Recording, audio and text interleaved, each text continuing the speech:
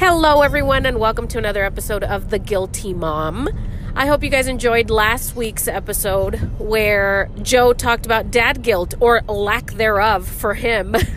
I got a lot of really great feedback on that episode, or for that episode, and I thank you guys, all of you who had compliments, who had very nice things to say about my husband. And believe it or not, I have not received as of yet any negative comments about what he had to say, which I found a little bit surprising. But anyway, today I want to talk about something that obviously affects my life. I always talk about things that affect my life in some way, shape, or form. And really, when I choose a topic for discussion, for whatever I'm going to opine on, I normally pull from recent events, from things in my personal life, from things that I see within my social circle, and within on social media. Oh my goodness, social media provides a lot of the material for my episodes, for at least for the topics that I choose. And something that I mentioned last episode was that I wanted to record a podcast episode with Joe about how we raise our kids, or our parenting philosophy and stuff like that, which I still want to do.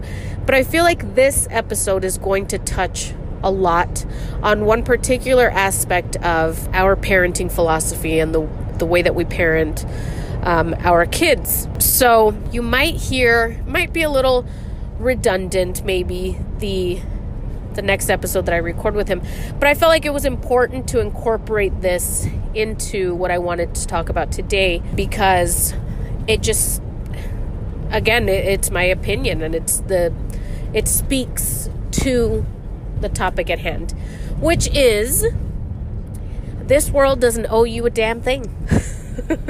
And I hope that I end up going with that title. The title of the episode as of right now is "This World Doesn't Owe You a Damn Thing, Girlfriend." And it goes for men as well as women, but I always say girlfriend because that's just how I talk. And I'm sure you could hear me say that when you read the title of the episode. So I kind of want to start with a little bit of context. The reason that I wanted to even talk about this, or to even make this a topic of discussion for the podcast, is recent events.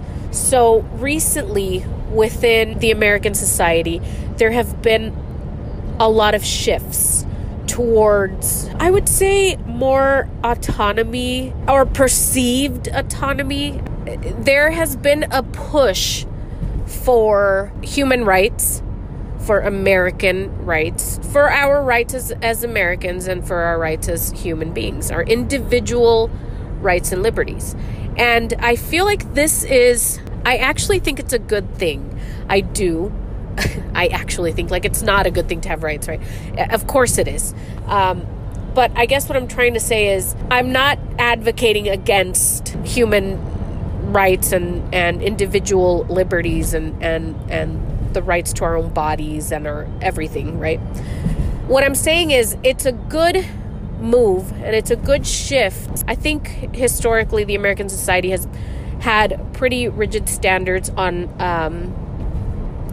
defining oneself, on defining the person as anything, really. Like, you had to define your gender, you had to define your political affiliation, you had to define where you stood on certain things. And now I feel like as a society in general, there's been a push for you don't really have to define yourself. You don't really have to check off a box. Why should we have to do all of these things? And I think that that's great. I think that we're going in the right direction of what was otherwise a pretty rigid set of standards. And then in the midst of all of this, there's been other debates going on. There's things like the abortion debate, and more recently, and perhaps something that really kind of pushed me to talk about this, is the vaccine debate. And, just this whole idea of government and people in power imposing things on the general public because of whatever it might be that they believe, right? I don't want to talk about abortion and vaccines specifically, what I want to talk about is this idea of, or this frame of mind, kind of this mindset of thinking that we are owed something from everyone, from the government, from our neighbors, from our friends, from people that are supposed to care about us, from our families, from everywhere. We as Americans have this great sense of entitlement, like we should be given everything without any questions being asked. Okay. And this might be, it might sound extreme, but this is how I see it. And I'm going to say it again, and I say it every time. This is a podcast of opinion. And if you don't like my opinion, you don't have to listen to it. You can just press pause, or you could just not open it. So this is how I feel about it. I feel like there has to come a point in all of these debates, but specifically in your life in general, where you have to take accountability for your own choices, and you have to take accountability for your own life and the direction in which your life goes. This is something that my husband and I are extremely proud of instilling in our children, or at least attempting to instill in our children, particularly in our daughter, who is 10 now. We've told her since she was able to understand. I believe she was 4.5 when Joe and I met. So he is her father. He has raised her. And ever since then, and even before then, when I was a single mother, we've told her, if you want something done right, you need to do it yourself. If you want something done in the way in which you would like for it to be done, you have to do it yourself. Nobody is going to do it for you. And especially because she's a woman, we tell her as often as we possibly can, it's not a good thing to be enchanted with this world. It really isn't. When it comes down to it, the only person that you truly have to count on at the end of the day is yourself. When you are a child, obviously, you've got to depend on your parents for safety, for biological needs, for emotional needs, for everything. You depend on your parents. And this is why we teach her this now, because it's like we tell her, there's going to come a day when you have to be self-reliant. And you might as well start now. You might as well start learning now what that means and how valuable it is. I've sat her down and told her, if you know Emily, you know that my daughter, my 10-year-old daughter, you know that she is an extremely eloquent child, and she is very intuitive. We've gone as far as calling her precocious before. She's wise beyond her years, I feel like. And by that I mean wisdom, not necessarily book smart or like intelligence, right? But even though she is a very smart little girl, she's very intuitive, and she knows how to solve her problems. And this, I think, is a direct result of how we have raised her. Since the time she was, 5, she starts kindergarten.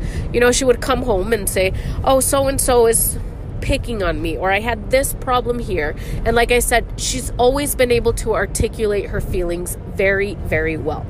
So she would come home and tell us, this is a problem. And instead of telling her, instead of throwing a pity party for her or saying, I'm going to go talk to the principal, unless it was an extreme case, of course, I would definitely just go talk to the principal right away. But if it was a problem that her father and I saw a solution to, and a solution that she could implement herself, we would guide her to that solution. So she would sit there and tell us this and this and this, and we would tell her, okay, well, what do you think you should do about that? Well, I don't know. Well, if you don't know, how am I supposed to know? well, it's because I feel bad doing this. Okay, and why do you think that? It's an exhaustive process. We would sit there with her for as long as it took for her to come to some sort of resolution. Like, oh, well, if I do this and this and this is how I'm going to resolve this issue. This is how I'm going to get myself out of it. And as she got older, she started realizing that that's what we were doing, that we were trying to get her to solve her own problems once she was able to rationalize a little bit more. And she called us out on it, and she was looking at it from a negative perspective. So she would say, why don't you just go and solve this problem for me? Why don't you just go and do this? And that's when we started telling her, and we kind of clued her in on what it is that we are doing as parents. And I told her, I said, Emily, in this world, we will not always be here for you, first of all. And secondly, in this world, you need to take care of yourself. You need to be able to rely on yourself and take accountability for the choices that you make and how you resolve conflict. You think it is not a good thing to think that somebody is going to save you, Emily, because let me let you in on something. Nobody's coming. And it seems like a harsh thing to say to a child. I know it does, because I've gotten it, from family before, where like, well, that's kind of harsh, don't say. But this is the reality of things. I want her to be prepared for life. And I tell her every chance that I get, nobody will do things for you the way that you will do them for yourself. And I use myself as an example. When I got a divorce, I hadn't even finished my undergraduate degree. I hadn't finished it. And I was making, like $800 maybe every 2 weeks when I separated from my ex-husband. My daughter was an infant. She was 6 weeks old when I left my marriage. And for as much as everyone cares, and these are the things that I tell her as well, there are people who love you, who will say that they will do anything for you, who will be there for you for the most part. But when it gets very hard, everybody has their own life, honey. Everybody has something else to take care of. Nobody is going to fix your problems. Nobody is going to take accountability for you. You need to do it. So it was a harsh lesson that I had to learn when I was in my 20s, And to be fair, I've always been a pretty independent and self-reliant person, just in general. But that's when I really, really had to become self-sufficient. And so we're talking, I had never, I don't think I had, maybe but once or twice. And I was married for 5 years, I think, at that point. I don't remember. But anyway, I used to never pump gas in my vehicle. My ex-husband would do that. Just simple stuff like that I was like embarrassed the first time after we separated that I had to pump gas in my vehicle, because I would keep parking it to the wrong side. Like I thought it was on the passenger side, but it was on the driver's side. And little things like that. I had to learn to do everything by myself. And so, like I said, my daughter was 6 weeks old when I left, and I was making bare minimum. I don't even think I was making I know I was not making even $20,000 a year at the job, in the job that I was in. And so immediately, I did not waste a second. I knew it. I went into this like, nobody's going to help me. I need to get myself out of this. I went into this mode mostly because I knew that my family had raised concerns for years about my marriage. And I thought, I cannot give anybody a reason to think that I'm a failure or that I cannot do this, or like, hey, I told you so. Now look at you. And my entire family can attest to this. I had help from no one. The only thing that I did do was move back into my mother's house. I paid her to live with her, to have a room there with her, because, I couldn't afford an apartment by myself yet. And I wanted to go back to school. So I needed her to either watch my child while I was at school, or, to pick her up from daycare or something. I needed some sort of help from her, and she was happy to do it. But I had to pay her. This is, I think, something that at least I know my sisters would always tell me, yeah, whatever. Well, mom watches the baby for free for you. I'm like, no, she does not. I pay mom probably more than I'd pay a daycare. But because I knew that she wasn't going to have better care than with my mother. So anyway, I had to find that income from somewhere. So I said, all right, I got to do this. I went back to school. I took 7 classes in one semester, which is exactly the number of classes that I needed in order to obtain my degree, to finish my undergrad degree. I took 7 classes in one semester. I worked a part-time job bartending on the weekends, and then I still worked my full-time job. So it was exhausting, to say the least, but it was something that I absolutely had to do in order to reach my goals. Because like I said earlier, nobody was going to do it for me. Nobody was going to help me to the point that I needed the help, to the extreme amount of help that I would have needed.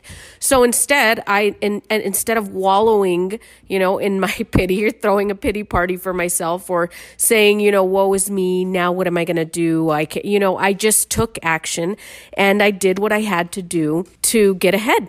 And I did get ahead. I completed my degree. I found a job right after I completed my degree. And then right after that, I thought, oh my God, I need to do, if I want to get into higher education, if I want to do anything else, now I have to get a master's degree, because a master's is the new bachelor's. Everybody's got a bachelor's degree now. And, I started researching master's programs, and I knew for myself that it wasn't feasible to go to a brick and mortar school every single day, and to get into the master's programs that I was looking at specifically, weren't available in my town. So I start looking online. I start finding the best programs that I can find online, and hybrid programs where I could meet in person and online, and the most affordable things. And how can I afford school? Because I'm not going to put myself into all this debt to go to school.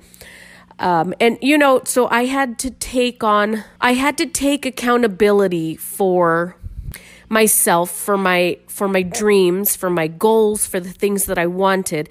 And I never, ever, ever, and I can honestly, hand to God tell you this, I have never in my journey for education, for self-improvement, for my own career, for financial gain, I've never depended on anyone but myself. And mostly that's because I've always had the mentality of nobody's going to give me the help that I need. Nobody is going to do it the way that I would do it. And I'm not saying that the way that I do it is right, but for me it is. The way you do things is right for you. And no one is going to do it the way that you would. So that's something that we, both my husband and I, tried to instill in our children, that type of mentality. And it's definitely not a mentality of the world is against you, because the world isn't against you. But newsflash, the world isn't always on your side either. Most of the time the world isn't on your side. The government isn't on your side. Your very close friends aren't always on your side with everything, nor your family.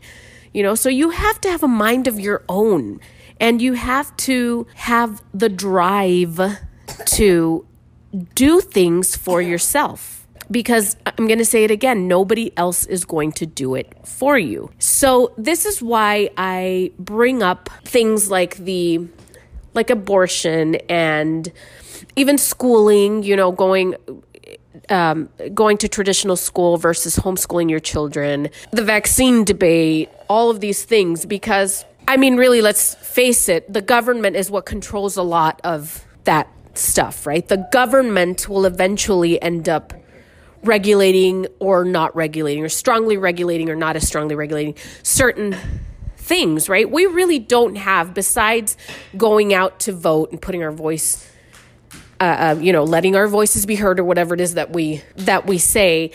The only real thing that we can do is to go out and vote for or against these things, right? And that's true, and it's great, and I'm so glad that we live in a society that allows us to do that. However, things will not always go our way, and this is where I kind of came up with this, nobody owes you anything. Just because you want something to turn out the way a certain way doesn't mean that it's going to. And this is why I want my daughter to understand that she needs to take accountability for her own choices. Because if something isn't going to go her way, if something doesn't turn out the way that she sees fit, or that she sees, or that she has planned for herself, or for her vision for the world, for society, for the community that she lives in, if it were to not turn out in her favor, she needs to still be able to pick herself up and keep going with her life plan, because the world isn't going to stop because she's upset about it. The world isn't going to stop because all of a sudden things didn't go as planned. Right? She's got to find, both my daughter, all of my kids at some point, they have got to find a way to keep going. This is a lesson that I really, really need for my kids to learn. And just to take it kind of back full circle for, why I started with abortion and schooling and all these debates out right now. I don't typically, within my podcast episodes, flat out state what side of the fence I'm on as it pertains to politics and things like that, mostly because I don't want to. And secondly, because I don't care to argue with anyone about where they stand with these things, right? I'm going to say it again, and I say it over and over again. This is just my opinion here. And I don't look to fight with people about it. If you don't like it, you don't like it. Take it or leave it. And also, I don't know enough about any of these things. I'm not I have not mastered all of these debates going on, whatever. I believe what I believe, and I don't need to explain to you why I do or don't. Right? Just like I don't care to hear why you do or don't. But I'll give you just an example. Let's say in the abortion debate, which might come as actually a little bit of a surprise to people, because if you really know me, you know that I lean a little more conservatively to the conservative side. But something that I guess would surprise people is to know that I'm pro-choice in the abortion debate. I just am. I have my reasons for it, which again, I don't need to explain to anyone. But I am. But let's say I were a young 18-year-old girl, and I was pro-choice. And if the government tomorrow said abortion is legal, they completely just regulate abortion and you can't do it, I wouldn't, with the frame of mind that I live with, my mindset, I wouldn't be like, fuck, man, this is crazy. It is crazy. Obviously, I think so, because like I said, I'm pro-choice. I would think that it's crazy, but would it be life ending for me? No. At that point, well, you can't do it. Now you have to. What can you do is what I'm trying to get at. We have all this red tape everywhere that the government puts in place, that society puts in place, that we put in place oftentimes, right? And so there are certain things that, well, you can't do this. Okay, well, I can't do that. But what can I do in order to reach the goal that I want to be able to reach, in order to live the quality of life that I want to live?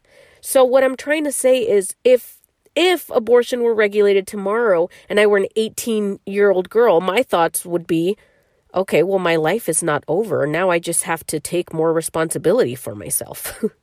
What can I do so that this will affect me in the least possible way? Too many people, I feel like, don't have that mindset. A lot of people, if something like that were to happen, would say, now I just can't do this. And now my life is over. And maybe that's a little bit of an exaggeration, but my life is completely altered to the point of no return. And it's like, well, no, I mean, you still have options. You have choices. We don't live in a time where you can't take responsibility for your own choices and you can still do something. You just can't have an abortion now. Okay, well, I can't have an abortion. So what should I do then? Well, maybe I should have protected sex or be on birth control or, whatever. And yes, before you come at me with this whole, what about rape victims? What about people who have incest? I'm not talking about that. I'm talking about people. I'm talking about you in general, still having options besides, I just can't do this.